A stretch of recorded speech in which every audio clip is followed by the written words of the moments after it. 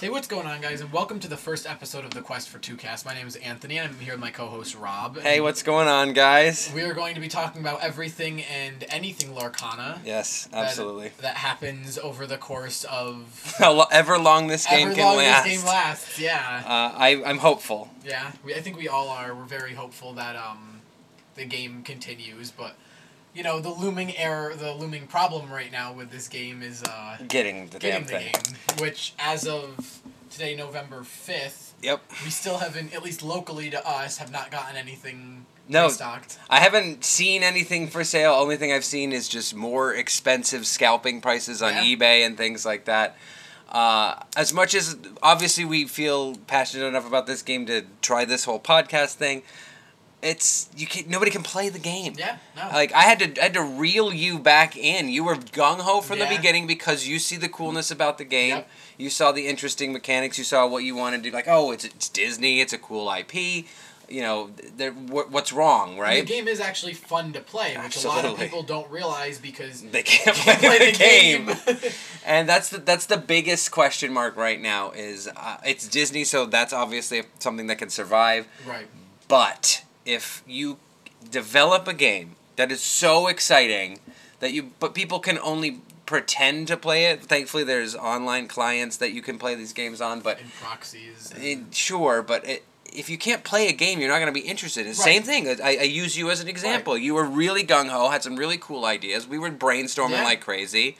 I went nuts and just bought as many things as I could put my fingers on just because I was excited about it. Yep. Not in any intention understanding that I was going to have so much stuff that I needed to get and it's so hard to get it. So I started playing and then you lost interest because you couldn't get any more cards and I can understand that. If you can't play the game, then I'm not even going to think about it. And it's like Lorcana just pushed up its competitive scene because they realized, which it's a double-edged sword. It's like, yes, you see people are going to do it without you, so you want to, implement a rule set and all that. Sure. But at the same time, if Disney's not going to support Ravensburger and help them print more product, they're not going to have a competitive scene because you're going to nobody's going to be able to play. You're going to have all these people show up that scalp all these cards that have, 4 Rapunzels and 4 this and 4 that are super hard to get a hold of. Right. And then it's going to turn into... those people dominate the tournament and get only prizes whales. of more cards that they're just going to go and scalp compared to the people who really want to learn and play the game. Not to say that those people don't want to learn and play the game, but they've already had the access and the means. Right. And due to poor printing practices, on whomsoever's fault it is, I don't know. Because people can't get their hands on the game, they're not going to be able to play it. They're not going to get excited about it. Then the competitive scene is going to be just a bunch of either very lucky people, very dedicated people, or people who just don't care about blowing a bunch of money for a game that shouldn't cost that much. Right, and some people have the money to blow. I mean, that's how those things work. But I understand that. But Ravensburger has says various sources that I'm not going to quote, so believe me or not. That they want to get the cards in everybody's hands, and they're going to print these things into oblivion, and they don't want things to be expensive. They don't want the secondary market to be where everything comes from, but they did not do correct practices to make that a thing. So that's the big asterisk to the whole podcast. The whole excitement about the game is it going to be available? Are people going to actually be able to get excited themselves about it? The game and everything develops with the podcast. Exactly. The game dies, we kind of die with the game. I suppose that doesn't go much further than that. Yeah, if you just pretend and dream, we'll be Dreamborn. But that aside, that is important, right? But let's pretend now. We're going to go to a magical world of Disney. A whole new world. Oh, no. We go to good places. Imagine you can get the cards. Yeah. That's where we are right now. Right. We're at we can play. This is my idea. Right. This is what I'd like to implement. And that's what this is about. This is just, we can talk about the excitement. I really want to talk about why I like this game. And you want to go down this trip with me? You start. Your idea. You start. Yeah, so we were talking about this before. The mechanics of the game are very unique. I mean, it's dabbling in all sorts of different games that have had these ideas, but puts it together in its own way, and it's really very interesting. One thing I want to talk about is ink, the concept of ink. Yeah. So you were saying Magic has land, Pokemon has energy, One Piece has dawn. Yep. If we don't know what Yu-Gi-Oh has. Yu-Gi-Oh just has time. You have to wait. We take shower. Yeah. Edit out. Clap, break. Hang on. What? Now keep going. Okay. So you can just edit all of this vamping out because you threw me off of my train. Anyway, so we were talking about what? Oh, the idea of ink. Yeah. So in that regard, the idea of ink, I love this inkable, non-inkable sort of structure with this game where if it has the circle around the ink symbol, you can discard it for resource. If it doesn't, you can't. And the cards that are uninkable are typically a little more powerful for their cost, but run to the downside of the fact you can't discard them for ink. Yep. I like that in two ways. I like that for deck building, yep. and I like that for playing the game. We were just talking recently about like how you get even into the game and the discarding. Right. Like you were saying how that really brings depth to the game, and that's what separates somebody. I mean, it's very hard to come up with a new revolutionary mechanic for a card game because you've had Magic since the 90s, Pokemon since the 90s. 80s for Magic, but I think Yu-Gi-Oh's been around around the same time as that, early 2000s. Yep, late 90s, yep. Yeah. So it's very hard. I mean, we're at the point where there are games kind of pushing in. Dragon Ball's not up there, but there's a dedicated community for Dragon Ball. One Piece is kind of showing up. There's a lot of interest in a lot of different games, and this is trying to be the sort of new kid on the block. Right. And that's hard. And with Disney has the upper hand because they have Disney. Yeah, they have so many IPs. It was just their 100th anniversary. Yeah, there's 100 years of content to derive cards from. Yes. So. And also, who doesn't love Disney? I mean, most people do. I can't say everybody loves anything. That's not a real thing. But this brings me to another part of this game: singing. Right. Actions can be sang by characters, like very thematic, very very Disney thing to do. But it is so interesting to be like, okay, I want to play this card. I don't have the resource for it, but I can get my character. I'm going to not do anything else, but I'm going to get my character to play this card for me. And I think that opens up a whole new world, if you will. So that's another thing. We were talking about sequencing, and this is something you specifically learned. Yeah. So from the gate with it, so I'm going to lay this down. Sequencing matters in every game. We already discussed that. Like that. Yes. That is important. But some more than others. Which is where my point was with Pokemon. Whereas we both play Pokemon. Mm-hmm. You've played Pokemon since base set because you're that old. I am that old. I played Pokemon since Astral because I'm that he's young. that old. It's been almost 2 years I've been playing. I think now. Oh wow. Which is weird to think about. Yeah, but it's in Pokemon 12th of my time. 12th of your time. Pokemon, you do your stuff. I mean, there is sequencing. It's like. With a certain card, you might want to do a certain action before you do another deck search card. Yep. But at the same time, with Pokemon, every turn ends in either attack or pass. Right. Or attach pass. That's what when I'm playing. That's what it is. So in some I'm just kind of delving into Magic to learn some more mechanics of games now. And it's like Magic is the same way as Lorcana kind of is, and how a lot of card games are. I've realized, just not Pokemon, where you can attack, or in Lorcana, you can quest, or do an action, or sing before you end your turn. Yeah. You don't have to do all of that at the end of your turn. You can make decisions based on... So everything you can do in Lorcana, you can do at any point in the turn. Right. Assuming it's following the rules, but it follows the same mechanics as most games. Things have... the old Magic term was summoning sickness, so when it comes into play, you can't do anything unless it has haste. This game has a similar mechanic with haste, which is rush, where you can actually attack the turn that it comes in. Big up Rafiki. Yeah, Rafiki, exactly. So I think that similar to Pokemon, you can't do anything on your opponent's turn. Right. I like that in a card game because that separates the kinds of card games for me. Yes. Like, I've played a lot of Final Fantasy, which is nearly identical to Magic, but better. It's this sort of... You have a turn where you can do stuff, attacking, a turn where you can do stuff, and then it's over. But you can also do stuff on your opponent's turn. Right. So that opens up all sorts of new uses for your resource and management and timing and things like that. And that's fun, and I like that. But I also like the idea of this is your turn. You can do what you can in your turn. Right. And that is it. Right. If you don't do that, you're sorry. You can't do anything. Same with Pokemon, where when you're playing, okay, you have you have your turn to just get everything set up, do everything you're gonna do, search your deck 6 times. That's it though. Right. It's not like Pokemon would be a much crazier game if someone goes, I'm gonna bounce Path to the Peak, and then you go, nope, counter, pass Right, back exactly. and play. Yeah. Or you could just play like haste stadiums where they just I do. With Magic, it is still confusing to me, but I do kind of like the interjection. I don't think it's. No, yeah, it's a different thing. I don't think it would. I don't think it works in Pokemon. Lorcana. I think they built the game so far. The game works in a way where it doesn't need to happen. Right.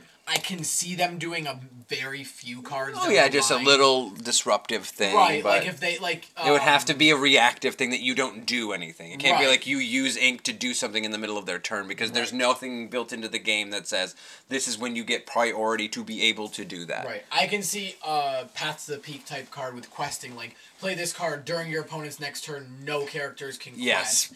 And then, But that's already a thing. right, kind of, yeah. Well, yeah, Mother Gothel, for instance. Right, I mean like a way that can't be bounced with a Mother Knows Best or a Dragon. Oh, Stone. right. Sure. So it's just like a Like permanent thing for that turn. Right, but it'll be like a 7 cost uninkable, like Be Prepared or something, where it's like Sure. it's very hard to get into play, but it can very much help you. I just don't think that this game, the way it's designed, needs you to be able to interact with your opponent on the other turn. And kind of the way that it works Right. needs you to not be able to. Yeah. And I think it's interesting. The other two concepts, and we'll just talk about them as we more talk about the game, is efficiency, like tempo sorts of things, where it's super important in a game where you have very little resource. Like you can build effectively 1 a turn unless you're running blue. Right. You can only build up so fast that every turn has to be incredibly efficient. Right. And every time you spend ink, you want to make sure that you're getting the most bang for your buck, which is how I evaluate cards in this game, which is pretty fun. And then the other is the concept of wind disruption. Right. Wind disruption is Your favorite thing to do to me. yes, it's the best. Is when you're effectively you're up 10-5 in ink, and all you have to do is effectively just continually put something into play, and then turn with it the next turn, and then you win the game. Unless you're Me being able to stop that is the only way that I can obviously win, and those cards that allow you to do that are not as common as you would think because you can rarely interact with an opponent's card if it's not exerted. So most of the time you're staring down. You just played a Rockstar Stitch. Yep. And if you put Rockstar Stitch into play, there's 3 you're getting next turn. I can't do much about until you turn. I can't even attack it and try to get rid of it. So other than some specific cards, you don't have that ability. That's another thing that's interesting about this game, but also sometimes stale. Yeah. To be honest, this might maybe the thing I dislike the most about the game is there can be a state where it's just like no matter what, all your opponent has to do is effectively draw a card they can play, and you can't win. And that is a little annoying, but it's extremely rare in my experience in playing this game. And I mean, there's also the whole Cusco where you can't do anything to Cusco. Cusco's broken. We'll talk about Cusco later. Well, soon actually. Rob's favorite card. It's one of my favorite cards that I don't have. Because that's You have one. You played it earlier. I do have one real Cusco. Soon to have more, I think. Yes. I'm owed a few. That's that's what I will do. I will. So for everyone watching on YouTube, will now see Rob proxies. Oh my God! Yes. I will scan your proxies and throw them up on the screen. All right, those are for sale, but they're not cheap. I'm sorry. They're about the same price as a Cusco. As a real Cusco, You can trade a real Cusco for this proxy Cusco. So then we wanted to talk about quickly, because it's overdone in every other podcast I've ever heard, is meta. Yep. So we were identifying anything quote unquote could be meta, but there's like a few decks that are really quote unquote the meta. And it's hard to touch on meta, especially where like we'll both reference Pokemon a lot in this podcast and make comparisons because it's what we play aside from Lorcana the most. Pokemon's meta ever evolves with every regional, which once there's a lot more competitive play for Lorcana going on, it will also change, right? But right now, it's like limitless tournaments, Pixelborn that we have, which Pixelborn, that's the online client. Between right now, I mean, you can go on Limitless. There's a few, but there's not a ton. Right. And that's really, like you're saying, that's what shapes a meta. Right. It's just more play. People can sit there. I can sit there. I'd say, yeah. Like everyone when the game first came out, everyone was like, "Oh, purple red's gonna be the best. It's gonna destroy everything." And it's like, okay, but like I can play. Now I gotta think of these things. Amber, I can play Amber Emerald, and it's like I accelerate way too fast for you to do anything other than like be prepared me, which hurts you anyway. Yeah, that's true. And there's counter decks to other decks, but you did say that. God, it is. I just want to say red, purple. Yeah, exactly. It is very difficult. Ruby Amethyst. Jeez. Ruby. I just written it. I wrote it down here too. Ruby Amethyst control is powerful. Yeah. Whether you're fast or not, it's a powerful deck. So yes, that is one of the meta decks for sure. It's just a bunch of things killing things. We'll quickly talk. Well, let's quickly touch on them. So, we were talking about Ruby and Emerald, so let's do a Ruby and Emerald. Ruby and Amethyst. I just want to say red and purple. Can we just say red and purple? Yeah. Every single time I say red, you can just dub Ruby, and every single time I say Amethyst and purple are synonymous. Blah. It's just a lot. Yeah. All right. A lot of words that don't mean things. So it revolves around just killing things quickly as fast as you can to ramp up so that you're at 5 effectively. And then you're killing as many things as you want with Dragonfire, which is a fantastic card. Dragonfire is pay 5 and kill a thing, or banish target. Banish a thing. That's awesome. That's win disruption right there. Oh, I just played a thing that wins. Oh no, it's dead. Right. Sorry. Or you be prepared to just That's the other card. So you get up to 7 and play Be Prepared. Be Prepared is 7, and it's the Lorcana equivalent of Magic's Wrath of God is just banish all creatures or banish all characters of the word. Yeah. So just a board clear, and you can sing it, which I've never seen it sung, but it is a song, and that. I guess that's not a bad idea if you're discarding everything in your hand or getting. I feel. Unless you are doing it, then you're going to play something, and obviously would be the reason you would be singing it. You more likely just want to swing for lore before you're about to kill all your dudes. Yeah. Which is, again, sequencing really helps that you can quest for all this lore and then be prepared, so now they really can't do anything. Because to my knowledge, there's no rush quest cards. You can't rush and quest. You can rush and attack. No, there's nothing that in the game that... Right. Because then also you could just win. Right. So that's why you can get all this lore, either even it out or get ahead, and then now they're playing on the back burner. So that's Amethyst Ruby. Amber Steel is probably arguably one of the number one. I play up and coming especially. I play a variant of it that I love, but I took out 2 cards I hate. That we'll touch on later. Yeah, so we'll quickly talk about what's in that. Lilo and Simba, that's what's in it. Yep. So you start turn 1 with Lilo. She costs 1. She turns for 2. She's a little 1/1. Wishing little girl, and she just gives you so much value for nothing.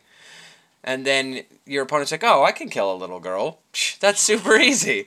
All I have to do is play any of my cards that do at least 1 damage, and I can attack her. And you're like, okay, fine. Turn 2, you drop another ink, and then you go what? Lilo, Simba. Enters with Bodyguard. Bodyguard, which is a wonderful mechanic in this game where they can enter exerted, and then they have to be attacked before anything else can be attacked. Yeah. And so you just go Lilo and you go Simba, and then your opponent goes, oh, now what do I do? And you get at least 2, 4, 6 lore out of Lilo before she sacrifices herself. Yep. And I love that. So then you can do Be Our Guest to sing that one for 2 with your lion, and he still protects.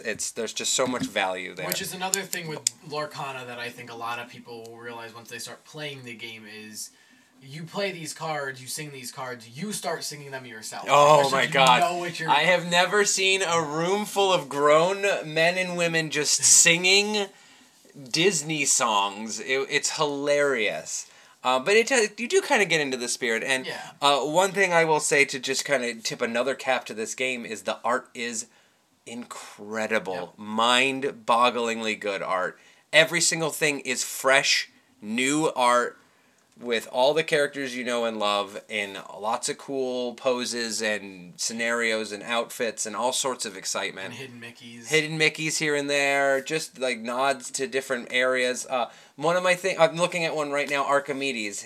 So the name is Archimedes. That's what you used when you're identifying for like shift in things, but then below is what they are, like what their version of the card is, and it's highly educated owl. Yep. Which is just one of the funnier lines of that movie to me. And there's his little house in the back, just so many little details.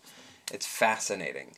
So that was what originally drew me into the game, and then when I finally played it, it was like, oh, and it's good, and that's what made a big difference. And so let's talk about. So here's something we wanted to do for our first podcast. Yep. We thought this was something that would really kind of exemplify where you and I feel differences or similarities in this game. With your essay that you wrote over there. So I'm an old man. I can't type things. I have to write things down with a quill. Well, I have my typed sheet of just colorful letters. You're so cute.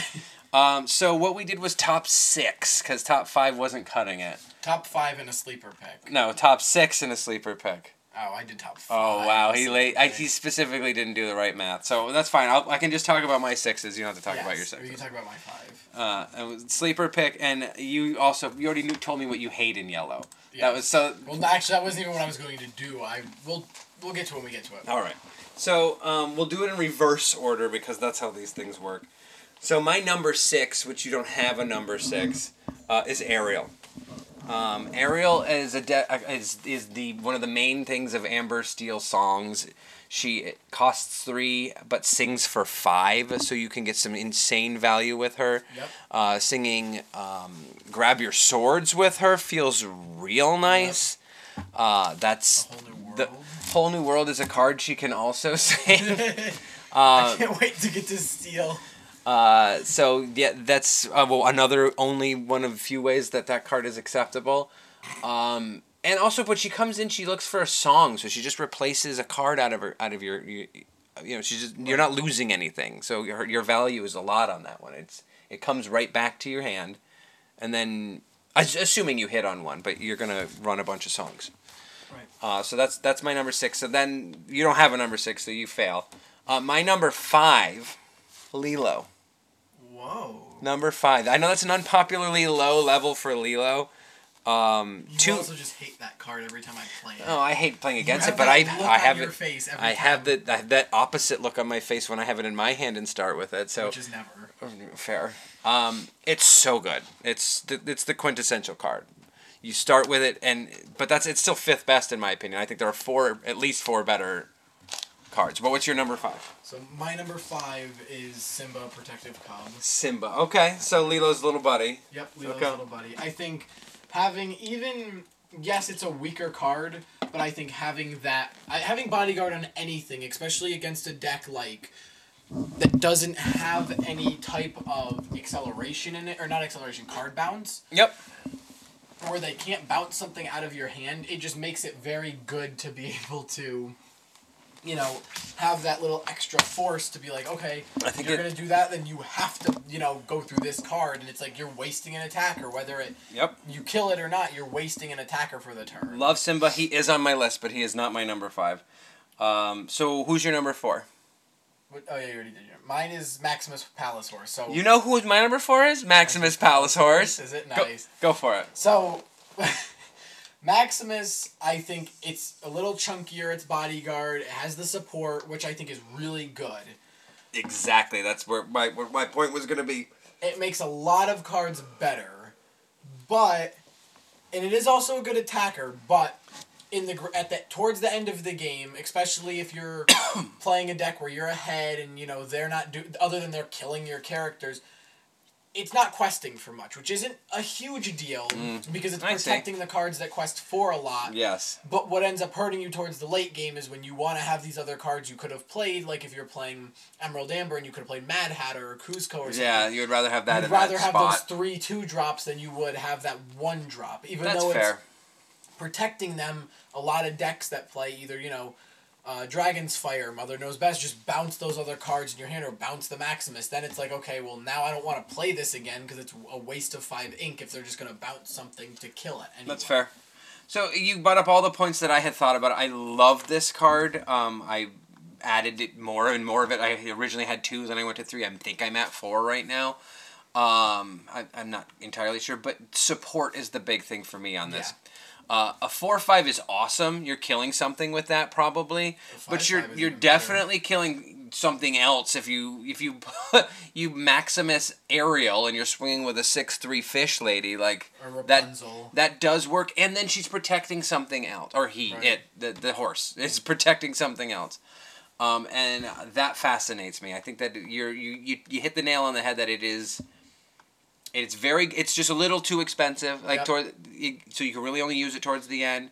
And when you do draw it at the end, if you don't have anything to protect by itself, it's not worth anything. Like if it's your one draw. I do think if the 3/3 Maximus was the one with bodyguard and support, I think it would make it it would be a little bit better. It loses a little bit of its bulk, which is what's nice about it. Sure. But it also just makes it easier to get into play. And even supporting for 3, that adds, that makes Lilo a 4/1, Rapunzel a 4/5. Dude, I did kill somebody with a Lilo once. That was really fun. It just makes, all of these cards better. And it's the 4 is nice, but losing 1 for the support isn't a huge deal. That's true. It also, support is when you quest, so it's also questing for 1 to add that support doesn't always feel great. But also you're questing with a bodyguard, so that always feels great. And if you're gonna just quest with a bodyguard, you might as well get support. So I think it hits a lot of boxes. Right. So since you did number 4, I'll do my number 3. My number 3 is 4-cost Hades. Ooh, that is my card I dislike. Oh, we're not there yet. Both Hades are up there, but yeah. So I will tell. So we'll talk about it later. But as of right now, my number 3 is 4-cost Hades. It's just recursion. Nobody is expecting recursion because there's very little in the game. It's a 3/2. 3/2 kills things. I think that's pretty wonderful. And what's the other thing I wrote? It would be my number 2 if it was inkable. Yep. I think that would fix a lot of the problems I have with it if it was inkable. But so it's not inkable, which stinks, and when you're only drawing on inkables when you don't need them, that's bad. But I can't tell you the number of times I've gotten the value of a 5-cost turn where I go Hades, Lilo, pass. And then you're turning for 3 next turn. Okay, they kill everything, that's fine. You just got 3. And they're dedicating resources to kill your guy. You're taking somebody with you, most likely, with Hades as well. Yeah. That's my argument. Who's your number 3? My number 3 is Lilo. We already touched the boxes with Lilo. Okay, so why do you think it's better than 5? Lilo is a very strong opener card. If you get that card turn 1, you're questing for 2. You get that card late game, you have the extra 1 to play it down, especially with a bodyguard in play. It is fine late game. It makes it 2. And even late game, if you have other tanky guys that have 2 or 3, if your Lilo isn't quested, they're not going to worry about it because you'll quest for 2, they'll kill it. Oh, that's right. You normally get a free 2 unless they have a way to bounce it. Yeah. And they don't want to get rid of anything else. But between a Mad Hatter and a Lilo, you're going to bounce Mad Hatter. Right. Do I lose Do I lose 1 there on the lore? Yeah, but I gain 2. Yes. No, if it can stay alive, which she does have a difficulty doing later in the game because it's easy to ping damage around. It's still, even if you get it late, you don't mind dropping it. Like, okay, I'm at least getting a 2 lore swing. Right. I feel you on that. I just don't think it's as good. Right. So, number 2. What is your number 2? My number 2 is Ariel, Spectacular Singer. Okay, why is she so good for you? Why do you like her so much? Ariel, I mean, I think most of why you said she can sing for 5. Mm-hmm. When you play it, you look at the top 4, you reveal a song, put it in your hand, you get to search. There's not a lot of search cards in the game. That's right. That's more like scrying, but sure. That's a magic term. Yeah, I'm learning what scry means. I keep asking every time I play it, but I've been learning. For a 3-cost, especially that early that can sing 5, I think that very early can help you accelerate. I know we'll touch on your feelings about A Whole New World later, but if you have a dead hand and you have that Ariel and you're playing Whole New World, you can sing that and just refresh everything, and that can start your game over. For both of you. Especially, or not that I've seen Amber paired with Steel yet, or I guess no, because Beauty Prince is 7-cost, never mind. But you could sing Dragon's Fire. That's not a song, is it? No. I'm getting this all wrong. That's an action. There's a lot of good things you can sing. She can sing a lot of stuff. Right, I think that's and fine. there's a lot of things that people do use that for. I mean, we've seen a lot of, or at least I've looked at some tournament results and seen a lot of Steel Song Ariel decks because there's just so much. Yeah, that's so much you can do early. So much value in that. Right. So my 2 is Simba. I know you put Simba a little lower down. All the things you're saying, but he is so efficient. Mm-hmm. He's a 2-3 for 2, which is above average. He has Bodyguard, which is fantastic. And he costs 2. Yeah. I said that already because I said he was a 2-3 for 2, but nonetheless I'll say it again. He costs 2. That is such an efficient body. Even late game. Yeah. Even if it doesn't matter, you have to dedicate. If all of your guys can kill him in one shot, you're still dedicating a guy to take him out, and their damage is not going to something else. Right. It's such a good card. So everything you said, just I feel more strongly about it. Yeah. I know you already looked at mine because I saw your eyeballs, and you and I have the same number one because it's by far the best card of the game. Probably up there. It's definitely the best card of Amber. Yes, for sure. And I almost got rid of my 4th one, and I'm so glad I never did. Yeah. Rapunzel. It's too good. What can't you say about Rapunzel? I used to hate that card. I would just be like, oh, this is ink. This is ink. And then I used it the right way. Oh my god. That was it. I sequenced it and I was like, oh, gasp. Yeah. I can purposely do stupid attacks. I can just make blocks I don't want to make or change things around. Attack with Maximus and just all sorts of silly things, and then just heal off the damage, draw cards, which is it's just so important. And in yellow is extreme, in amber is extremely rare, and it's you can't beat it. It costs 4. She's a 1/5. It's hard to kill. And with Maximus, she's a 5. With Maximus, she's a 5/5, which I've done so many times. I love swinging with her. She turns for 2. Yep. And we'll touch on it later when we talk about new cards, but it's going to be even better. It's going to be the star of my new deck. Yeah. Which is why it's $60. And I'm glad I don't have to get anymore. Yep. And part of the reason that the people don't get into the game is because a lot of decks run 4 of them. It's very hard to get 4 of them. Yeah, so if you ever wanted to get into the game and wanted to be remotely serious, in order to play yellow, you need at least 3, most likely 4 of this card. Yeah. And that's so off-putting, and I'm with that. All right, so the other thing we're doing, and I realized you did sleeper pick. Who's your sleeper pick? Mine's Rockstar Stitch. Okay. So, I played in my deck, but a lot of people like Surfer Stitch over Rockstar Stitch. I'm with you, but I agree also that more people are not with us. Right. I just don't think playing to draw 2 is great compared to every time you play a cost with 2 or less, especially like we were talking with Lilo, with the Simba. Those are all 2 or less, and those are all very useful cards late game when you have the Stitch out that you get to draw a card. Yes, you draw 2 off of the Surfer Stitch, but if you have less than 2 characters in play, you don't draw the 2 anyway. Yeah, so I'm still very much on the fence between these 2, because... Right, okay, Rockstar Stitch turns for 3. Yep. That's a big deal. Yeah. When you are drawing the little guys that you don't want late game, you're at least getting another card out of them. Yep. And I think that's good. And they're most of the time, like we were saying, they're useful. Yes. You can play them and they will be useful at least for a turn. If you are just drawing and you're trying to get something into play and you play 7 cost Stitch with even with just 1 person in play, it doesn't feel good. Right. And also that's the other bad thing is it's not shiftable. Right. Well, it's shiftable. You can shift this on that. You can't shift Oh, you can't shift Carefree Surfer. Right. But you can shift Rockstar on Carefree Surfer if you wanted. You could. I don't know why you would, but you could. Because you get 3 instead of 2, the whole thing I was complaining about. 4/8 is a big body, though. Yep. That's a hard thing to get rid of, so I agree with that part of it. I'm really on the fence. They both have a really good sides, but I agree that's a good quote-unquote sleeper because it is a popular card, but it's not used the way that this Carefree Surfer is. I think the shift is what kills it. If it could shift, I think it would be just as good. Then that would be a no-brainer. Then Rockstar Stitch wouldn't be used unless you were specifically making a small. I would assume. I guess. I still think Rockstar Stitch is better 3-drop. Yeah. I do think the tank is better. I like the shifting too. Shifting for 4 feels real good with that card. Right, and I think if both of them were 4 shifts, which I think they both easily could be, I think both of them would seem... I think the Surfer Stitch would be definitely number 1 over Rockstar. Yeah. I just think Rockstar shifts, and especially if you're shifting for 4 on that 4th turn, if there's no acceleration, you're probably going to play a 1 or 2 cost card at some point that early. Yeah, no, I think that it has a lot of synergies in that way. What's your sleeper? My sleeper pick is Prince Philip. Ooh.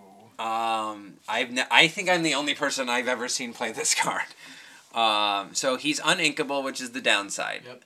Everything else is great. So he's a 3/3 for 4, uninkable, that's fine. It's a little low ended in like because you could Pumbaa. I can see on the same page here's a 3/5 for 4 that is inkable. But also only quests for 1. Right.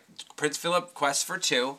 But his hidden talent is he has Death Touch, another magic ability. Yep. You beat me to it. When he challenges a character and is banished, then you banish the challenge character. So if you are smashing me with Carefree Surfer Stitch, I would just attack Carefree Surfer Stitch with Prince Philip, and they would both die. Yeah. And I think that you can take knockouts with this that you shouldn't be able to get for cheap. Yeah.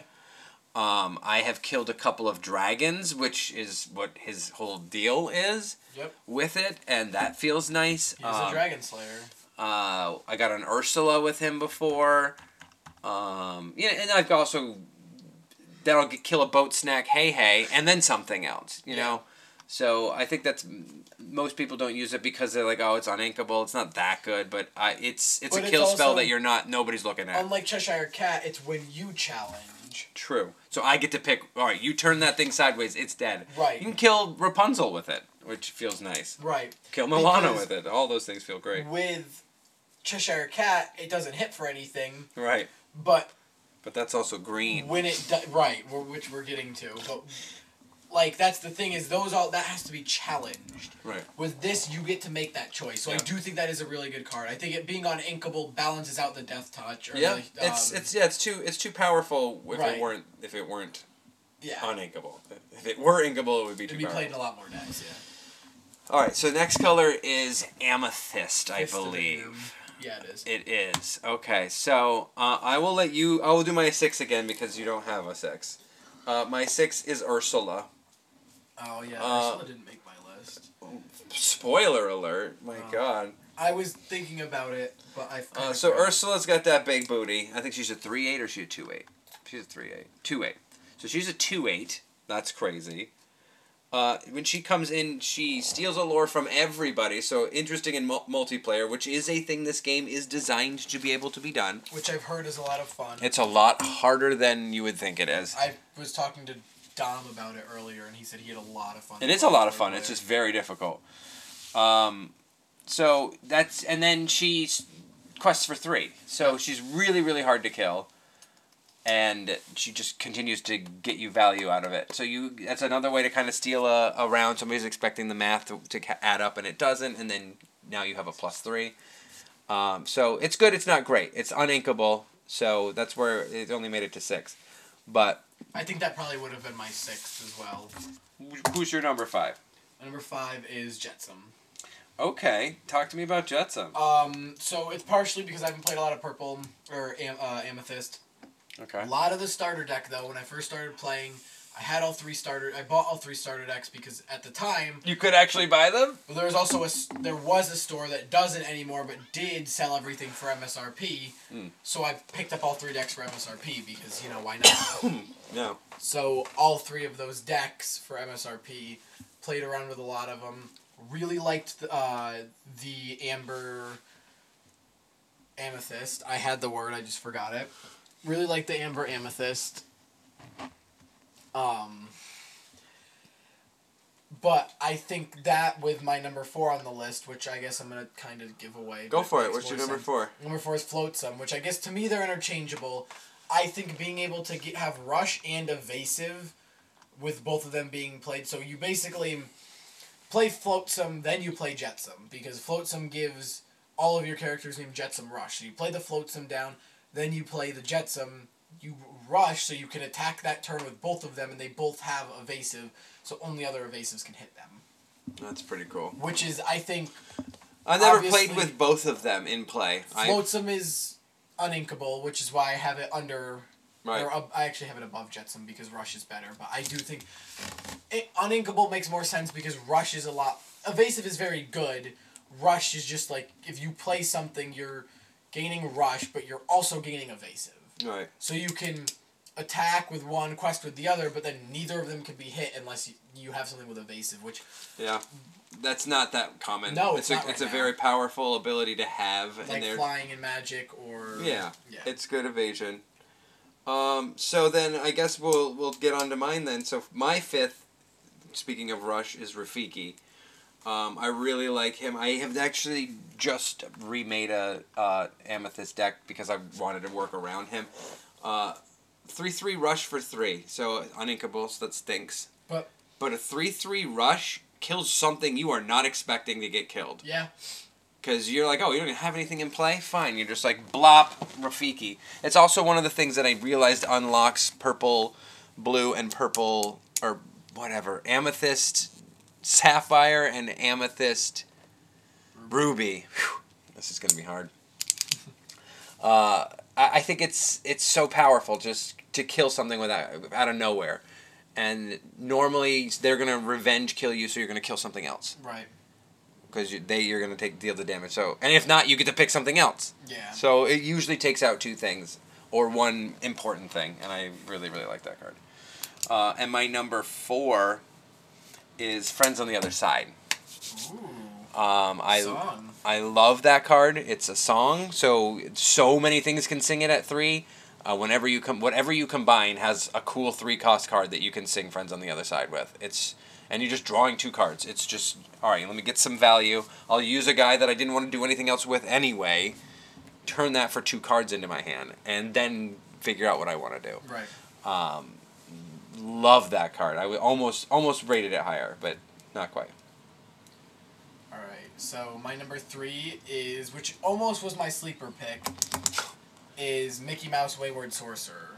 Oh, is that the one with the brooms? Yep. Okay. Because I think that's what a lot of purple is for me, is synergy. Sure. Mickey Mouse has a lot of synergy with those brooms, and if I'm not mistaken, it's good. It's already good being a 4/3/4 inkable, but you also pay less to play the brooms. The brooms are a 2/2/2. With the Mickey, they're a 1/2/2.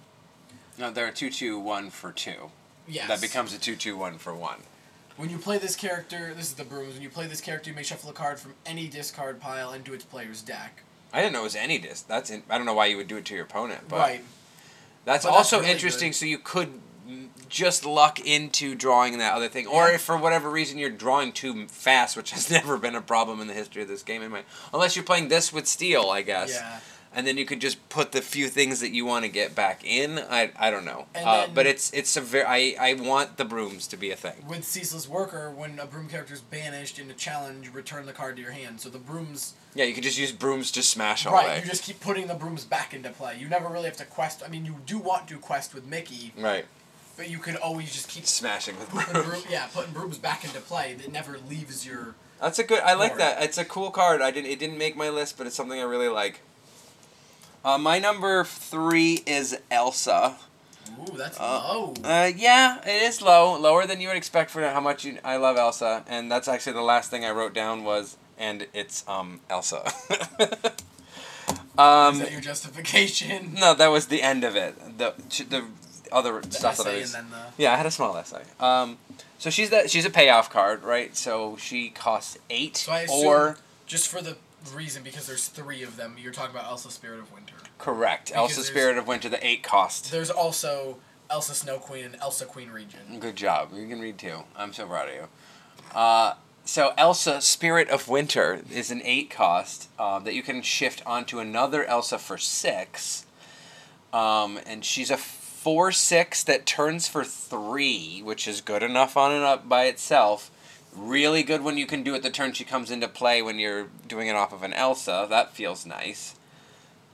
When it comes into play, you get to Magic and Final Fantasy's equivalent of freeze something. So you are going to... Deep Freeze. No, it's called Deep Freeze. You're going to exert the character and they can't activate on an entire turn. First Elsa Snow Queen does have freeze, which is exert chosen opposing character. Nice.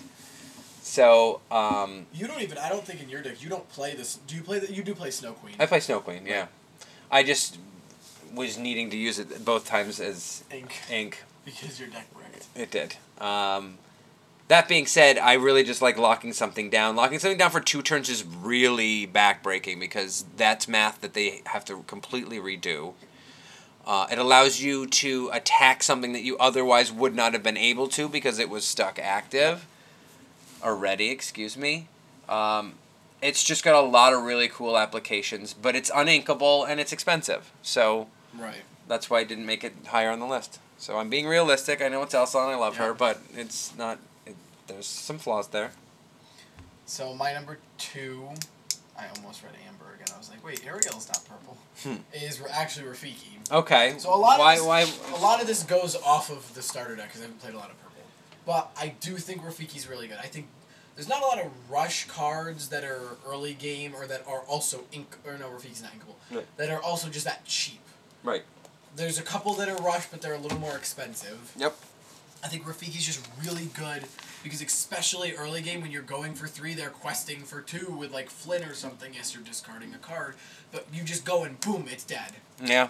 So, or it's banished or whatever. So it's like you get that option to just early game, especially just use 3 to essentially Mother Knows Best, except banish. Essentially early Dragonfire. Yeah. At the cost of 3 lore instead of 5. Yeah, you're just killing something that out of nowhere. I'm with you. I think that's why I rated it. You like it better than I do. My number 2 is 3-cost Maleficent. Ooh, the draw this card one. almost became my number 1. She is yummy. A 2/2/1, which is not great stats, but that's fine. Only for 3, so it's a little expensive for a 2/2/1, right? You can get a 2/2/1 for 1. Like all the basic ones are for 1. But she draws you a card when she comes into play, and she's a 3-cost, which means she can sing 3-cost songs. Yes. So you bring her into play, you get an extra card. It feels a little bit better because you a little bit overpaid for her. Yeah. Then the next turn you turn her to sing Friends on the Other Side, and she's drawn you 3 cards and has not used that much, and then you just dispose of it in some way. Yeah. Kill something, make them use any number. It doesn't matter. She did what she needed to do. Right. And that's why didn't make number 1 on the list, because it is a little overcosted for a 2/2/1, but the value you get out of it is just so good. I'm shocked you didn't have Lilo Maleficent on the list. That is literally just Lilo. We're not there yet. Oh. All right. So my number 1 is the Elsa. Okay. So what makes her even better than what I think she is? I just think being able to exert something when it comes, especially 2 cards, when it comes into play is very big. Especially against certain decks that aren't getting it, that just have a bunch of big hitters out. Yes. Being able to prevent them, especially unless you're playing Ruby, where it can ready again with the Shield of Virtue. Right. You don't have a way, so sometimes you can just lock people out of doing anything other than playing new cards, which sometimes can buy you a turn and help you win a game. That's true. Okay. Yeah. I see what you're saying. I do think Maleficent would have been over... I honestly kind of forgot about the Lilo Maleficent when I was going through the list, so I think that would have been my 6th.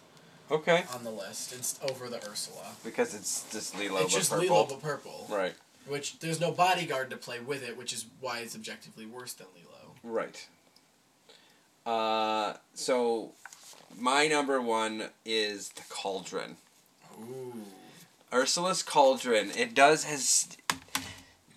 Drawing is very difficult in this game. Yeah. And purple is the best at drawing.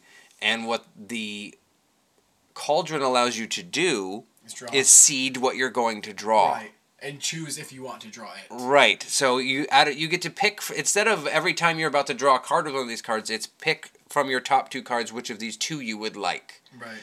And I have even seen Virtue to having 2 in play now that I finally have because it's just the way the cards were going. It's very, very, very interesting, and I think it absolutely allows you to craft the game to what you need to get. I mean, it's only out of the top 2 cards, sure, but you were only going to look at 1, so now you can at least get some ideas out of 2. Right. And there might be just a dead card on the top of your deck, and then you just put one on the bottom, and you get a good card on top that you need for the following turn. So yeah, that's my number one. I feel that it's too good, but it's uninkable. So that's it's not perfect. But it's also a 2-cost. Yep. I think, right? Yeah. It is. So I think that makes it a lot better because those cheaper, like the Maleficent or the Lilo, like I don't think those are terrible because they're not big cost uninkables, and I think that's what big cost uninkables have to be worth it because, and we'll get into that with Emerald, but I just don't think big cost uninkables are really worth it, especially if they're not super useful because if you get stuck with them early, you can't do anything with them. You can't ink them. The cheaper ones, you can just play them down. They're out of your hand. That's true. You can also discard them to. Yeah. You can discard them to Flynn. So what's your sleeper? So my sleeper is, it's between two. Unfortunately, it was this because nobody uses it. Yep. But my actual sleeper that I picked is the Jafar. Ooh. This basically 5/5. Wicked Sorcerer. Jafar Wicked Sorcerer is for 4. He's a 2/5/1. But when he's got Challenger +3, so he swings for 5.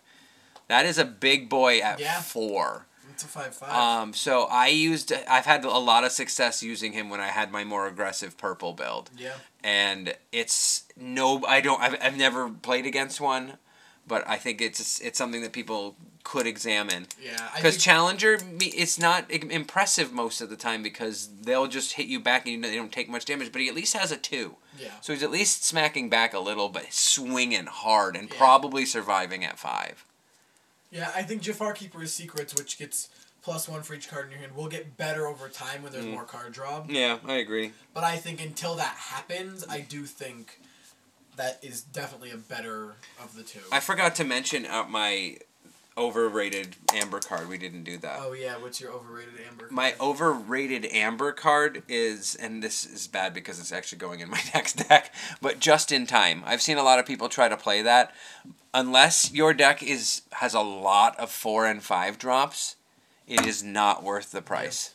Yeah. I think mine was between both of the Hades. I think the 4 cost is... Oh, wow. I think it's good. No, you don't. I play it in my deck. No, you don't. Yes, I do. Why do you hate it?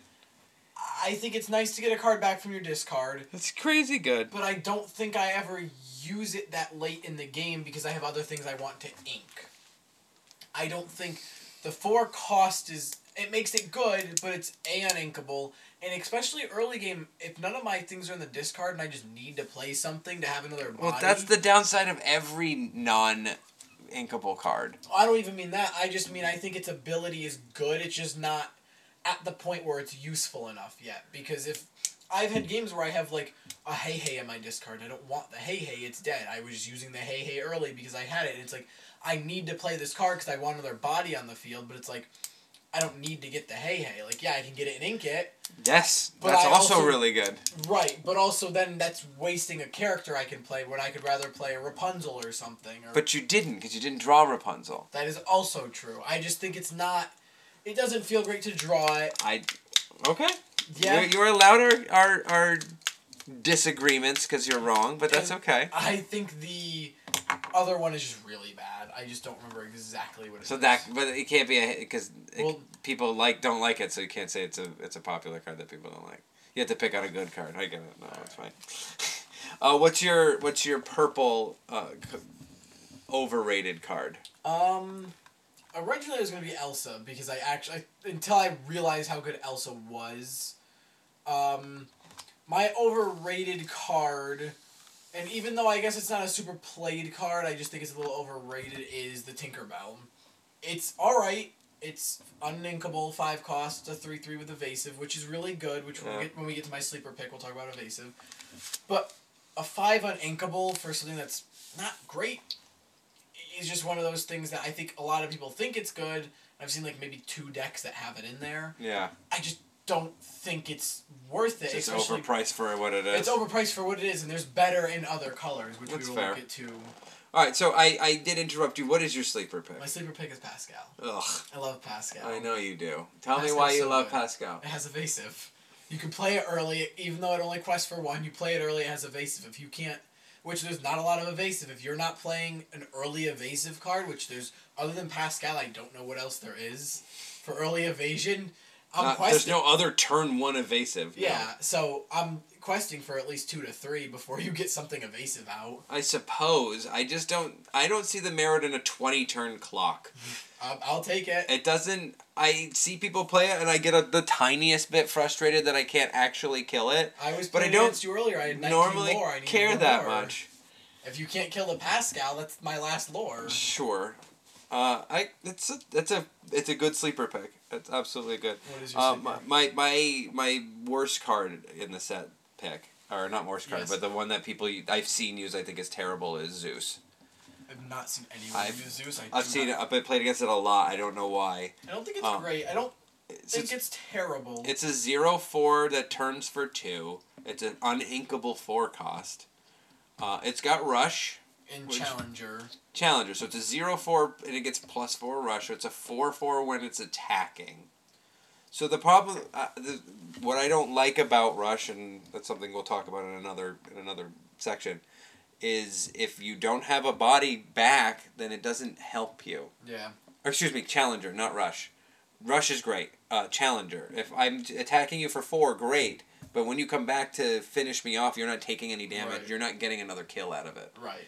Which is why Rafiki hits for 1 less and quests but it's for still 1 a less. 3. But it still hits it's a back. 3/3. Right. Yeah, I would rather play Rafiki every day of the week over this. Yeah.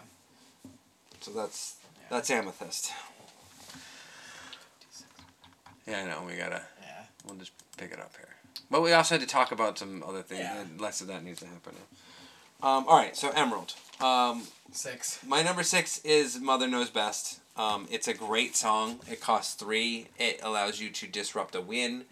It's still uninkable. So. And also, I think it's very good when, someone uses 5 ink and plays down a 5-cost card or something, or shifts on a 5-cost card. You bounce both, they both go back into their hand, so then they have to either pay the ink to play the entire thing, or they then have to, put that down and start their whole process over again. You didn't look fairly fair. I agree. I think that it's got power in that regard. Yeah. 5? 5. My 5 is 6-cost Genie. Genie on the Job. Genie on the Job. That is also my 5. Okay. Evasive is what we were just talking about. It's rare. It is uninkable. It is uninkable. Yeah, so that's why these things don't make it towards the top of the list. But the evasive is nice, and also the bounce back into the hand with Disappear, which is just Mother Knows Best is built into it. Right, which we were just saying I like Mother Knows Best. So Yes. I like that. There are sometimes with that card I feel when I'm playing it, there's nothing I want to bounce because I just don't want them to have that come into play ability. Which is why it says you may, you don't have to. Right. But either way, if you're not running the 2-cost G, this isn't the. It's not shiftable. This is not the shift one. Excuse me. No, then that point doesn't matter. But it's a 3/4 evasive is really good, and it gets something else out of the way. I think it's got a lot of value. So I'm with you on 5 on that. So there we go. What's your 4? My 4 is Mother Knows Best. Okay, so not as what makes it a little bit better than the way I feel it. I just think it's budget Dragonfire. Okay. It's nice to be able to bounce. I think the bouncing is what can help win games or slow people down from winning games. I like the idea of it being budget Dragonfire, and it's a song. So right. It can also be sung. That's also why it's a little higher. That's a cool way of thinking about it. I like that. Especially with so much evasive in green, which we'll get to when we talk about other things. Like especially with the Genie, like you can sing that with Genie, and then Genie can't be hit unless it's by another evasive. So you can bounce with Genie, next turn sing with Genie, and you're just disrupting. Yeah, and they won't have nothing in play. Yes. That's always fun. My number 4 is Cheshire Cat. Ooh. Cheshire Cat is a 0/3 for 3, Inkable. but he does turn for 2. And you're like, oh wow, 0/3 that turns for 2, that's really neat. Yeah, because if something kills it, whatever killed it, as long as it's a challenge, whatever challenges it gets banished right along with it, because it just goes, oh, come with me into this weird universe that I disappear into. Yep. And so it's just value. They have to deal with it, or you get to turn with it for 2, which is a common theme of cards that I like in this color. My 3 is Jasper. Ooh, that is not my 3. I love Jasper.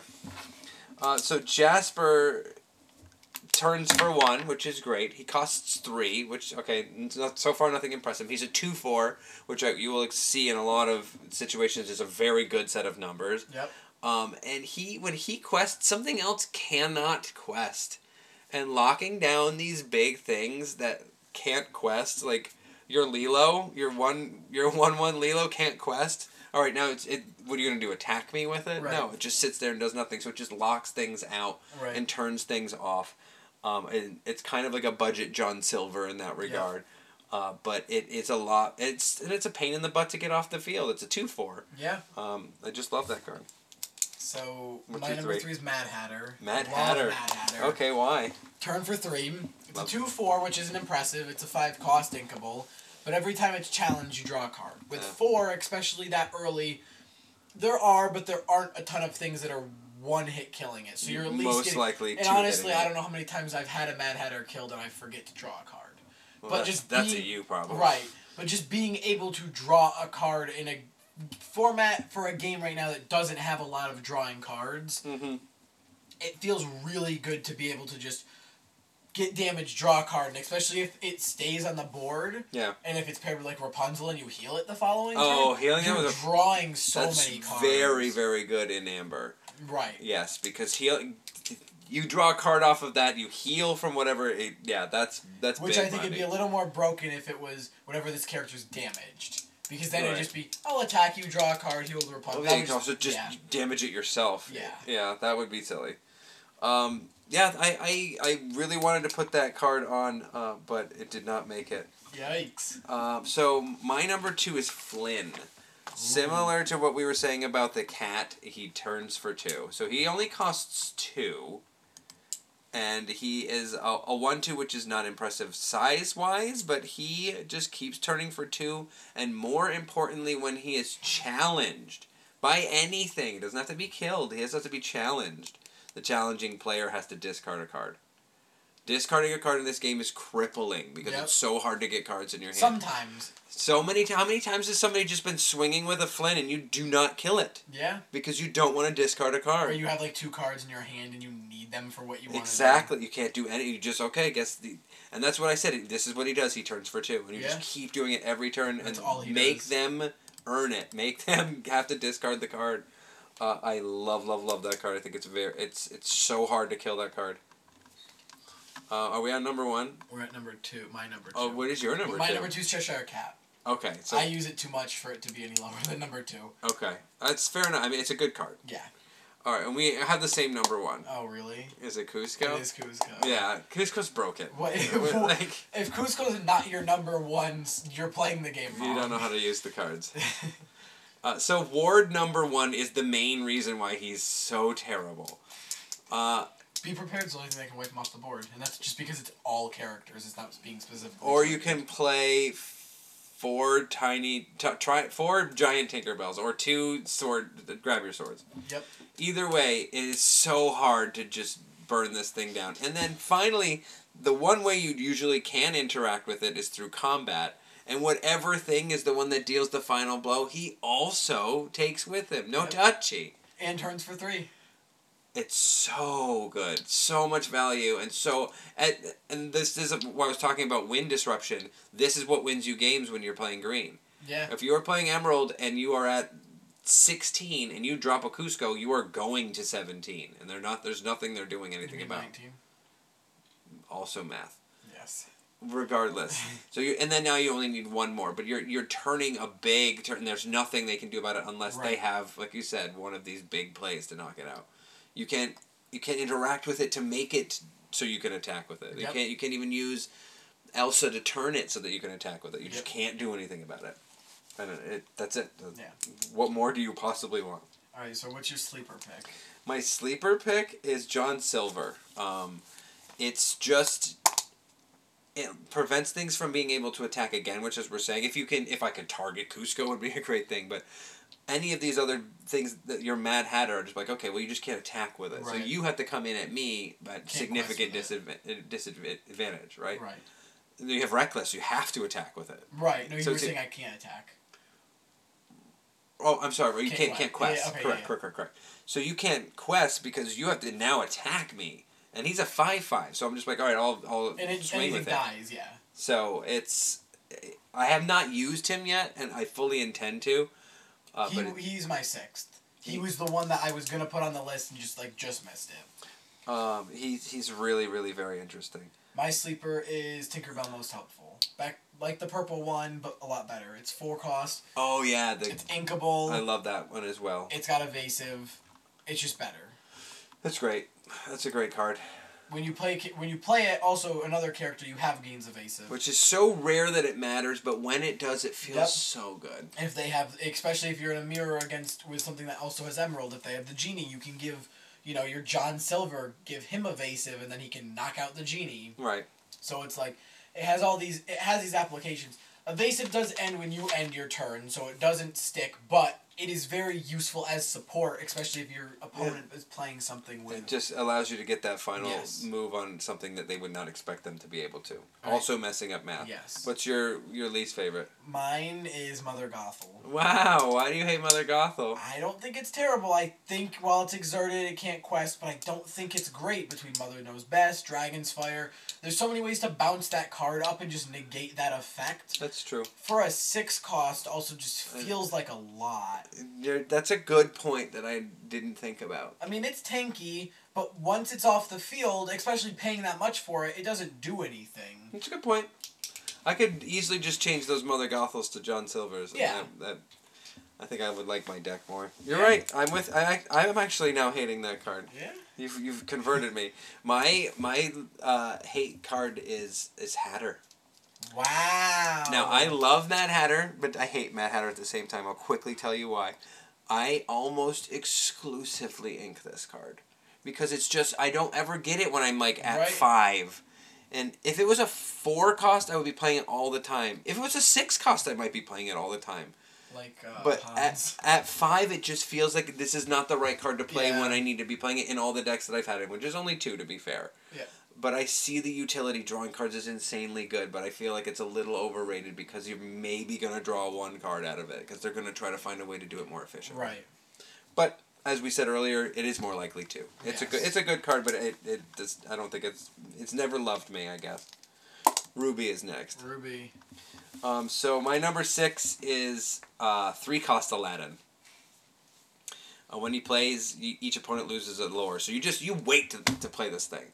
Like, oh, you don't have a lore yet? I'll just keep this in my hand. I love erasing the first lore somebody gets. It feels bad. Yeah. And also, it can steal games. Yeah. It's discouraging. It puts them in that kind of control. And they weren't ready for it. Yep. I think my number 6 probably would have been the Daredevil Goofy. Okay. Evasive. Yes, another evasive. Not that a nobody big. sees. Yeah, I love evasive. Not a big tank body. It's got a 3/4, but again, with evasive, there's not a lot of evasive. Yeah. I just think anything with evasive, it's a later game card. It only turns for 2, but if you're turning for 2 with evasive, hey, what's up, Zozo? It just makes it so much better. It makes it worth it. You're also not fearing it getting killed, and most of the evasives are smaller than 4, so they got to get hit twice. Yep. He's got to get hit twice to really make anything happen. So I think that's cool. My 6th was... Oh, we did that. So 5th. No, so with you, what is your 5th? My 5th is Mickey Mouse BLT. Okay. Mickey Tomato, Brave Little Tailor. Oh, yeah. Everyone's favorite sandwich. Mm-hmm. The only, to my knowledge, 4-quest card. Not for long. Not for long, but now... Technically not real, because there's also Belle. Yep. But, yes, pretty much. Yep, but I like being able to quest for 4. Also evasive. Again, it's an 8 cost. It hurts. But it's 8 inkable. So if you draw it early, you just pitch it. And also, evasive is just... I mean, evasive on a card that quests for 4 is insane. If you have no answer to evasive... Well, yeah, even if you do have an answer to evasive, it's not a strong enough answer to evasive. It's a 5/5. The only thing is... hitting it multiple times, or if you using the green Tinkerbell to give something that's strong enough evasive. Yeah, so it's very hard to deal with. Once it gets into play, it's pretty much there. Yeah. It's turning for 8 probably, and that's huge. That's chunky. So I'm with you on that. He did not make my list. He was the last one that did not make the list. My number 5 is the Shield. Ooh, I do love the Shield. Shield did not make my list.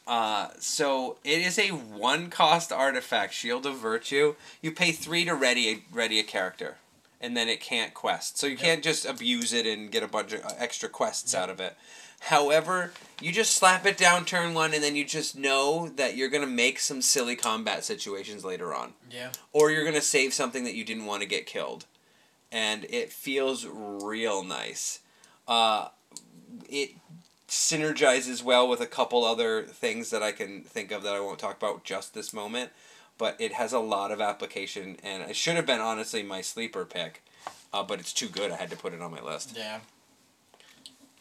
Alright, so what is your number 4? My number 4 is my friend, the 9-cost Maleficent That is Dragon. also my number 4. Okay, so we both agree that it's very, very good. Very, very expensive. Yes, so... And especially for that expensive, banish one character, fine. I think, and I put it under it, but I do think it's a better card to play. Mickey Mouse coming out and being able to, for 1 less, quest for more, having 2 less attack, and evasive does kind of move it around on my list now that Sure, I'm like, but if I also play the Maleficent, then it just roasts Mickey Mouse. I don't care about how evasive it is. Yeah. So when you get to 9, well, when you get to 5 in red, things get scary. Yeah. But when you get to 9, it's just like every single turn you're like, okay, am I about to get blown out by a dragon?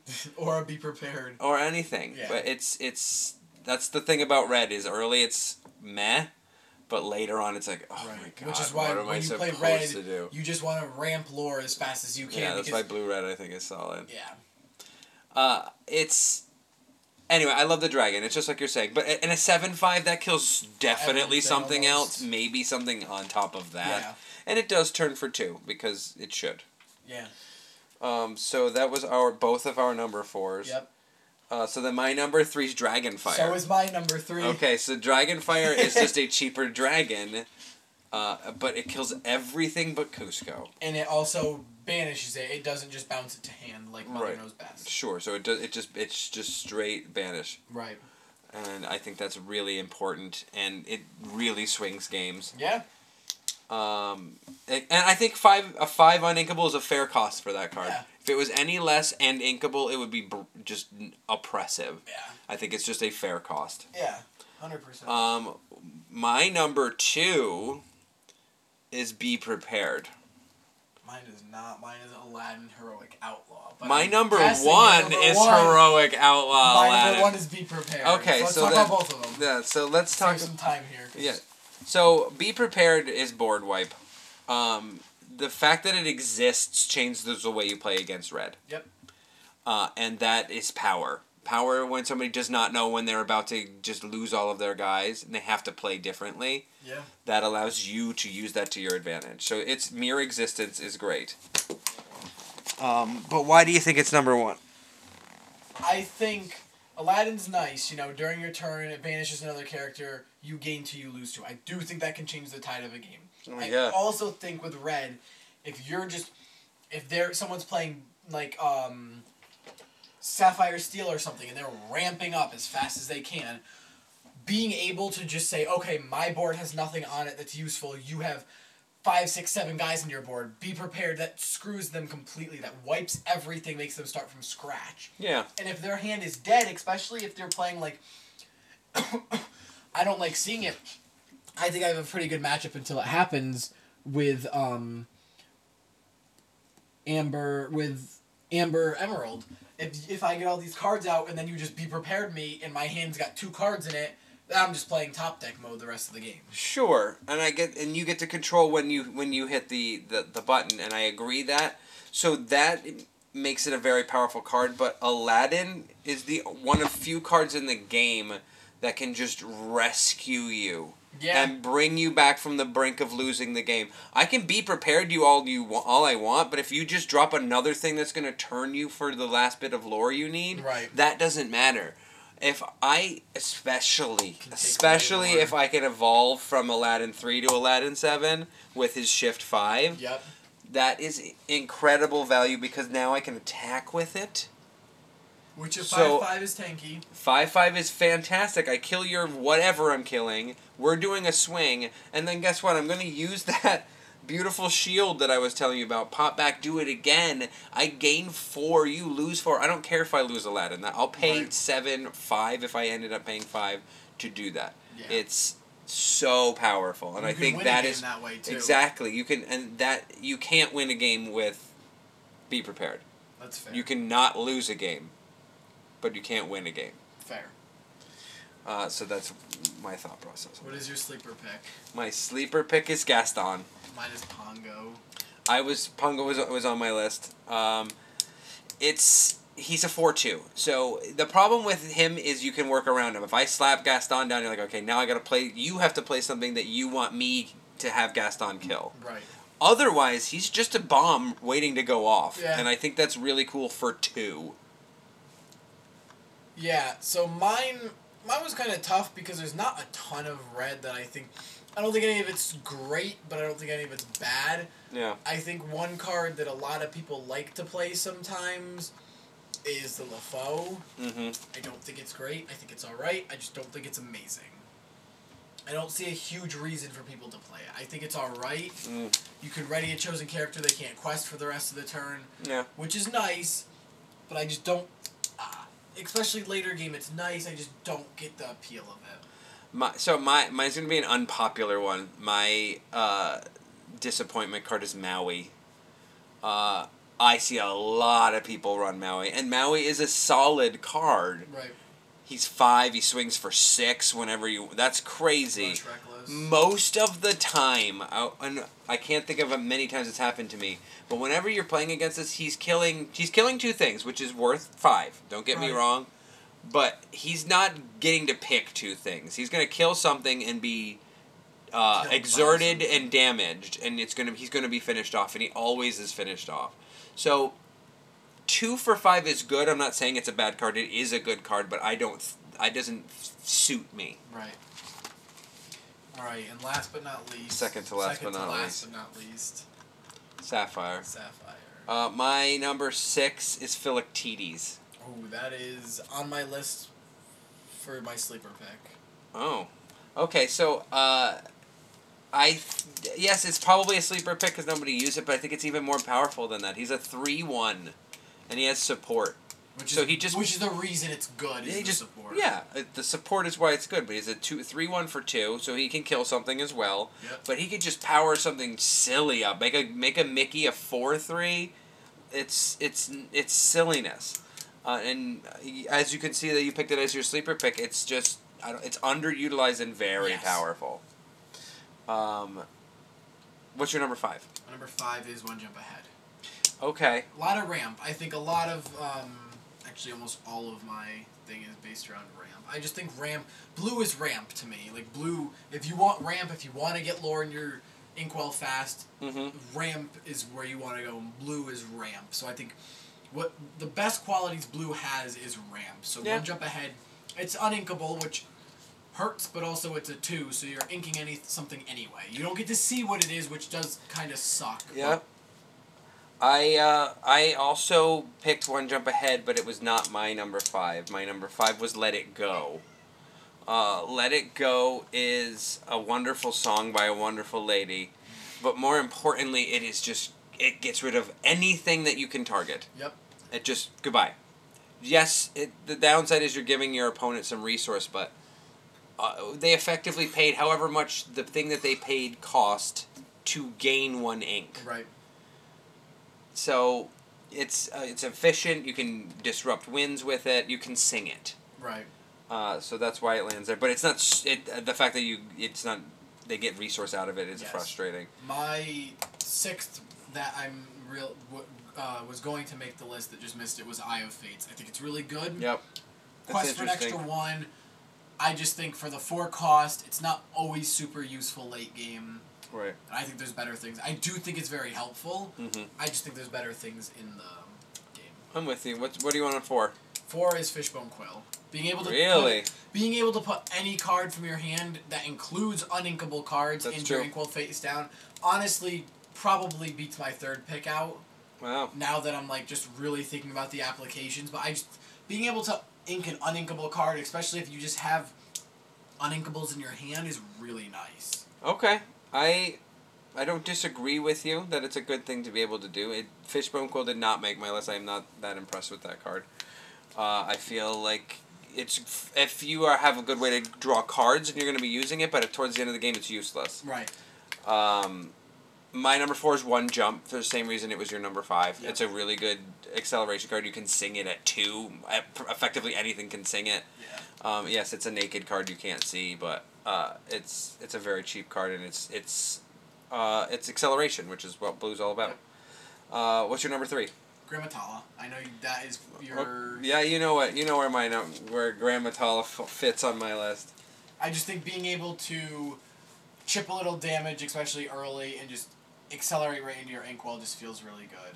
I know how you feel about it. We'll talk about it. Yeah, we'll talk about it. And lots of people run it. I even run it. It's not impressive to me. Yeah. My number 3 is Hades. Hades. 7 cost Hades. He is silly. Infernal Schemer. You bring him into play and he does a Let It Go. So Let It Go costs 5. He costs 7. So it's Let It Go and get a 3/6 that turns for 2 more. It's uninkable, so that's bad. But it's blue. You're gonna accelerate with Sapphire very easily. Yep. And it's just getting rid of things all the time, and I love it. So my number 2 is the Detective Mickey Mouse that gives you the 1 jump ahead essentially. Okay. Yep. Very good. Spoiler alert. That's my number 1. Ooh. What's your number 2? Aurora. That is my number 1. Okay, so we did it again. Yeah. So, alright, then let's quickly go back to it. So, Mickey Mouse is my number 1 because it is the quintessential blue card. Acceleration card. You put it into play, you accelerate. It's just, you're putting a body on a solid body, a 1/3 that can do all sorts of different things. Sing songs, can get supported, just turns for 1, it doesn't matter. Puts a little damage on something, finishing something off. It's a great body for 3. It's uninkable, yeah, sure, that's the downside, but it's I don't know a Sapphire deck that's not going to run at least 3 if not 4 of this card. Yeah. It's such easy acceleration. I always want to play this on on number 3, if that's turn 1 or turn 2, whatever it is, or turn 2 or turn 3. I absolutely want to be playing this. So I stuck it at 2 for the reason of I think giving all of your characters ward is very good. Mm-hmm. And I think that is very useful. I think Mickey's good. I do agree with you about the support, but being uninkable is fine. You get the ink anyway when you play it. Yeah.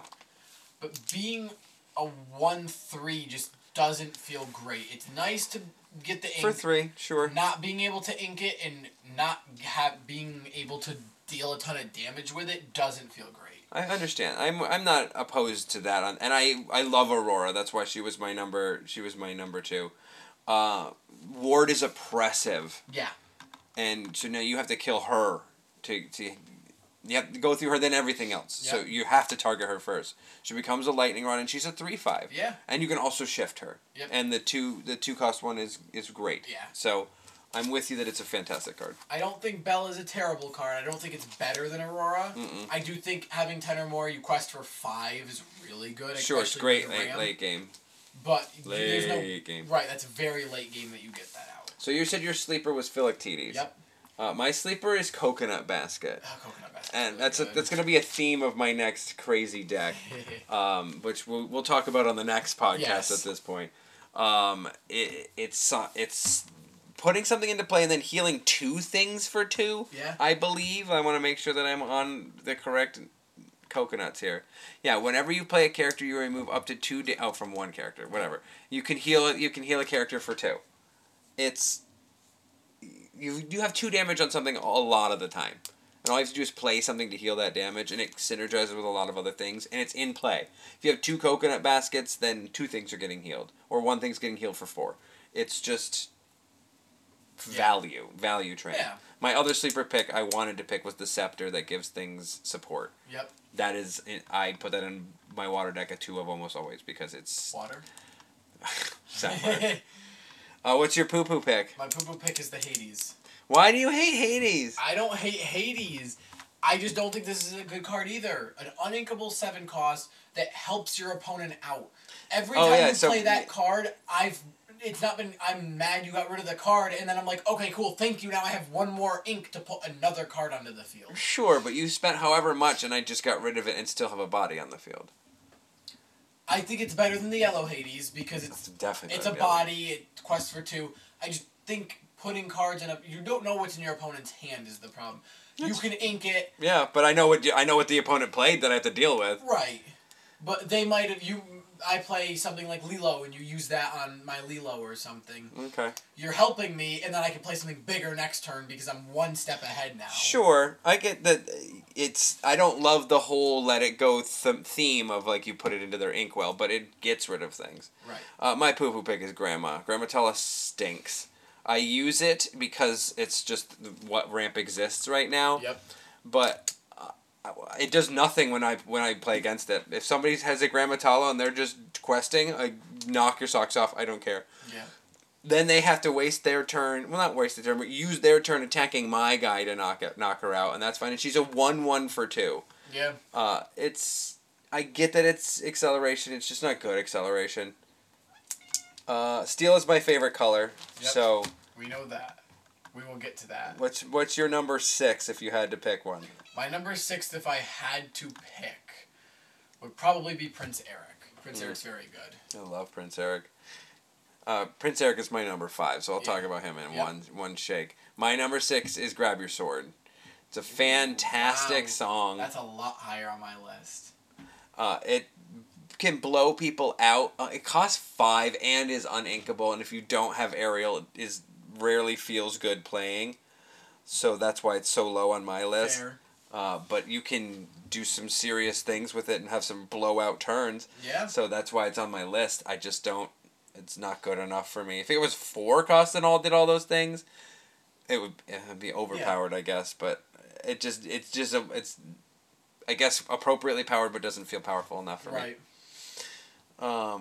But Eric is my number 5, and he's fantastic. Yeah. I just started we've using talked about it before.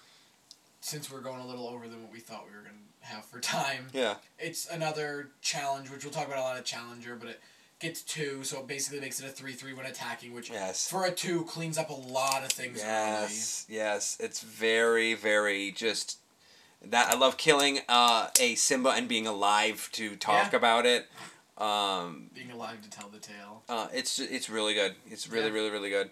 What was your number 6? My number 6 was... Oh, you did that. Yeah. You did. Oh, number 4, or number 5 for me is Fire the Cannons. Ew. Okay. It was almost my sleeper pick, but... Okay. Yes, it's uninkable, but it's a 1 cost and you deal 2. Especially early game. Yeah. If you have nothing that you can get out of the turn, it's 2 damage to something. It kills a Lilo, kills a Simba, or it doesn't kill a Simba. Damages a Simba. Finishes off a lot of things. Finishes off a lot of things, especially late game when you have damage on something. It's only good if you run the Captain Hook that lets you get them back. Then it does not, because you don't feel that you're getting out of it. Okay, so my number 4 that was your number 4, right? Yep. My number 4 is Smash, the better version of Fire the Cannons. It does 3 damage, which is notably better for a lot of different reasons. It does cost 3 against your 1, I understand. But it is inkable, although it feels bad to ink a Smash. Yep. It's a better number. I tried Fire the Cannons when I first started playing it. I felt the 2 got short so many times, and then I would have them in my hand and I wouldn't be able to discard them. But Smash got my number 4. Number 3 for me, 1 cost Captain Hook. Same reason. That was my number 4, yeah. That's Forceful Duelist. You skipped over my 4, but oh, it's okay. I thought you said you did a number 4. No, my number 5 was Fire the Cannons. Oh. Number 4 was Forceful Duelist. Okay, so that's my number 3. Yeah, so it's the same thing as the Eric, except it's a 1-2 instead of a 1-3. And you can do it on turn 1. Yes. So you can it's just sitting. You have a kill spell in play, ready to go. And if you can ever, I will every single day of the week kill a Lilo, yes, but a Stitch. Yes. Every time you try to say the one out, I'm trying to kill Flynn. I love killing Flynn with him because you kill Flynn, and you have to discard a card, but he's still alive, and you can go again, or at least hit something for 1 on the way out. Yeah. It's too good. So that was your number 4. Yep, my number 3 was Grab Your Sword. Okay, so you like it more than I do. Yeah, I just think it's really good. I mean, that's Being fair. able to grab your sword just feels good. I like grabbing swords. Ooh. Who's your number 2? My number 2 is Smash. Smash! Most of my list is kill spells. I see that. Really like it with Gray. Smash is great. I really like being able to just target things. Between my number 1, which I assume is either your number 2 or your number 1. Being able to spread damage. Your number 1 better be my number 1 because that's just like my number, or being able to chip some with Fire the Cannons or grab your sword and being able to clean up with Smash feels really good. Okay. So being able to not have to attack essentially and then quest. Yeah. It's just it's a kill. It really is. My number 2 is my favorite card in the game. Tinkerbell Tiny Tactician. Tinkerbell Tiny Tactician, Triple T, my girl, T cubed. Does so many things. Costs 3. Is a 2/4. She can turn for 1 if she wants. She also can just exert herself so you can draw a card and then just filter something out of your hand that stinks. And that's so useful. And more importantly, she allows you to shift into the best card in the game. My number one pick, which is Giant Tinkerbell. Giant Fairy. Yeah. She is oppressively amazing and my favorite card in the game. And the only one I haven't enchanted of. Yeah. Which I need to get 3 more of. You shift 4, which is, again, which is cheap for how good a card is. So cheap. It's a 4/5. It's inkable.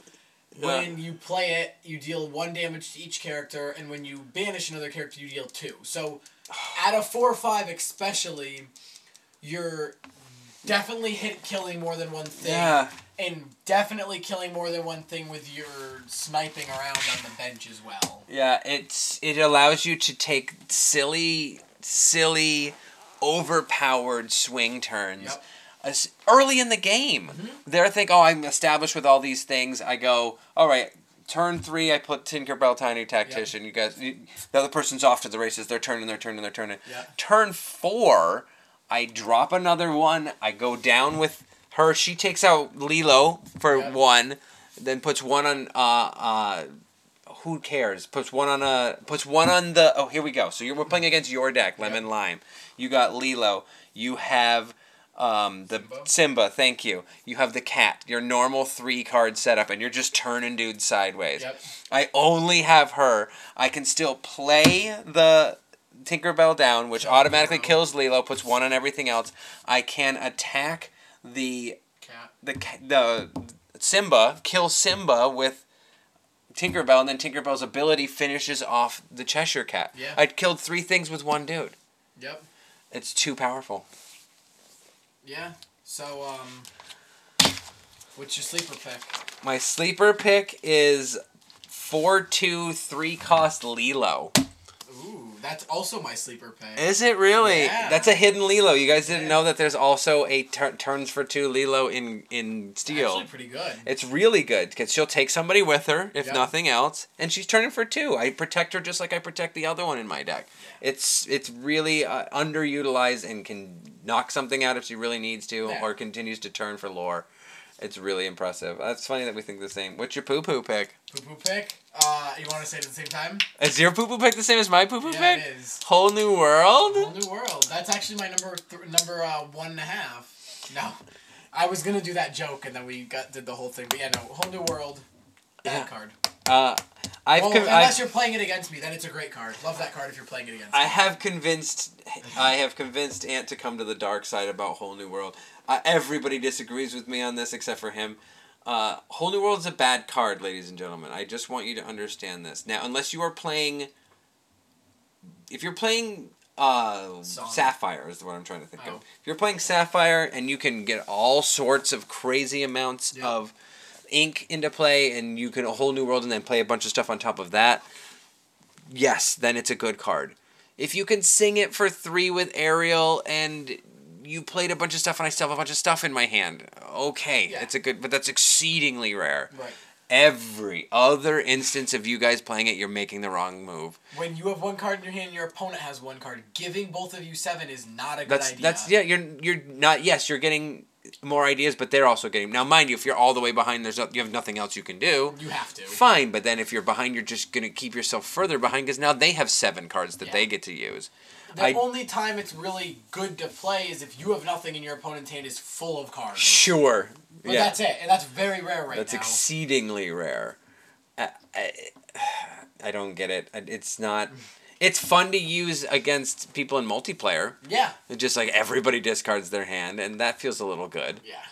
But I have not been ever impressed with it.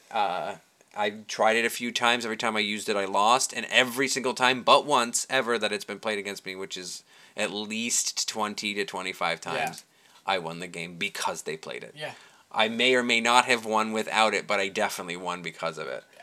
And it's just a bad card, and everybody loves it. And I'm fine with that. Yeah. I want you to do it to me. Please, Whole New World me. Give me more options. Give me something I obviously can ink the following turn, and then start playing some stuff. Yeah. So with that, that's going to be the end of it. Yes. It took a lot longer than we thought it would. Well, that's the first one. Yeah. They will all be a lot more reasonable after this. So next week we will definitely try. We want to talk about new stuff. Yeah. So I want to talk about the current decks that we have. Yep. And that way you guys can, whoever listens to this who has questions can let us know. I'm sure there's some sort of forum for that. And then we'll talk about new stuff. We'll talk about new stuff. A decent amount of time again. I'm gonna talk. Yeah, we're gonna go. Not gonna dive into every card because that would take even longer than this. But we're going to pick a few cards that we're excited about. Yep. I have a deck that I'm thinking about that I'm going to talk to us about. That's going to be my... We'll probably do a top 10 of new cards. Yeah, of what's been revealed thus far. Or we can just make a list of what we think, Sure. And of course, we'll update you with restocks when we get it. Yeah. Which will be never, but... If people have cards, tell us. And we'll come to your area and buy them with you. But... That's how you quest for 2. Yeah, so that's about it. Thank you guys for watching, and we'll see you next week.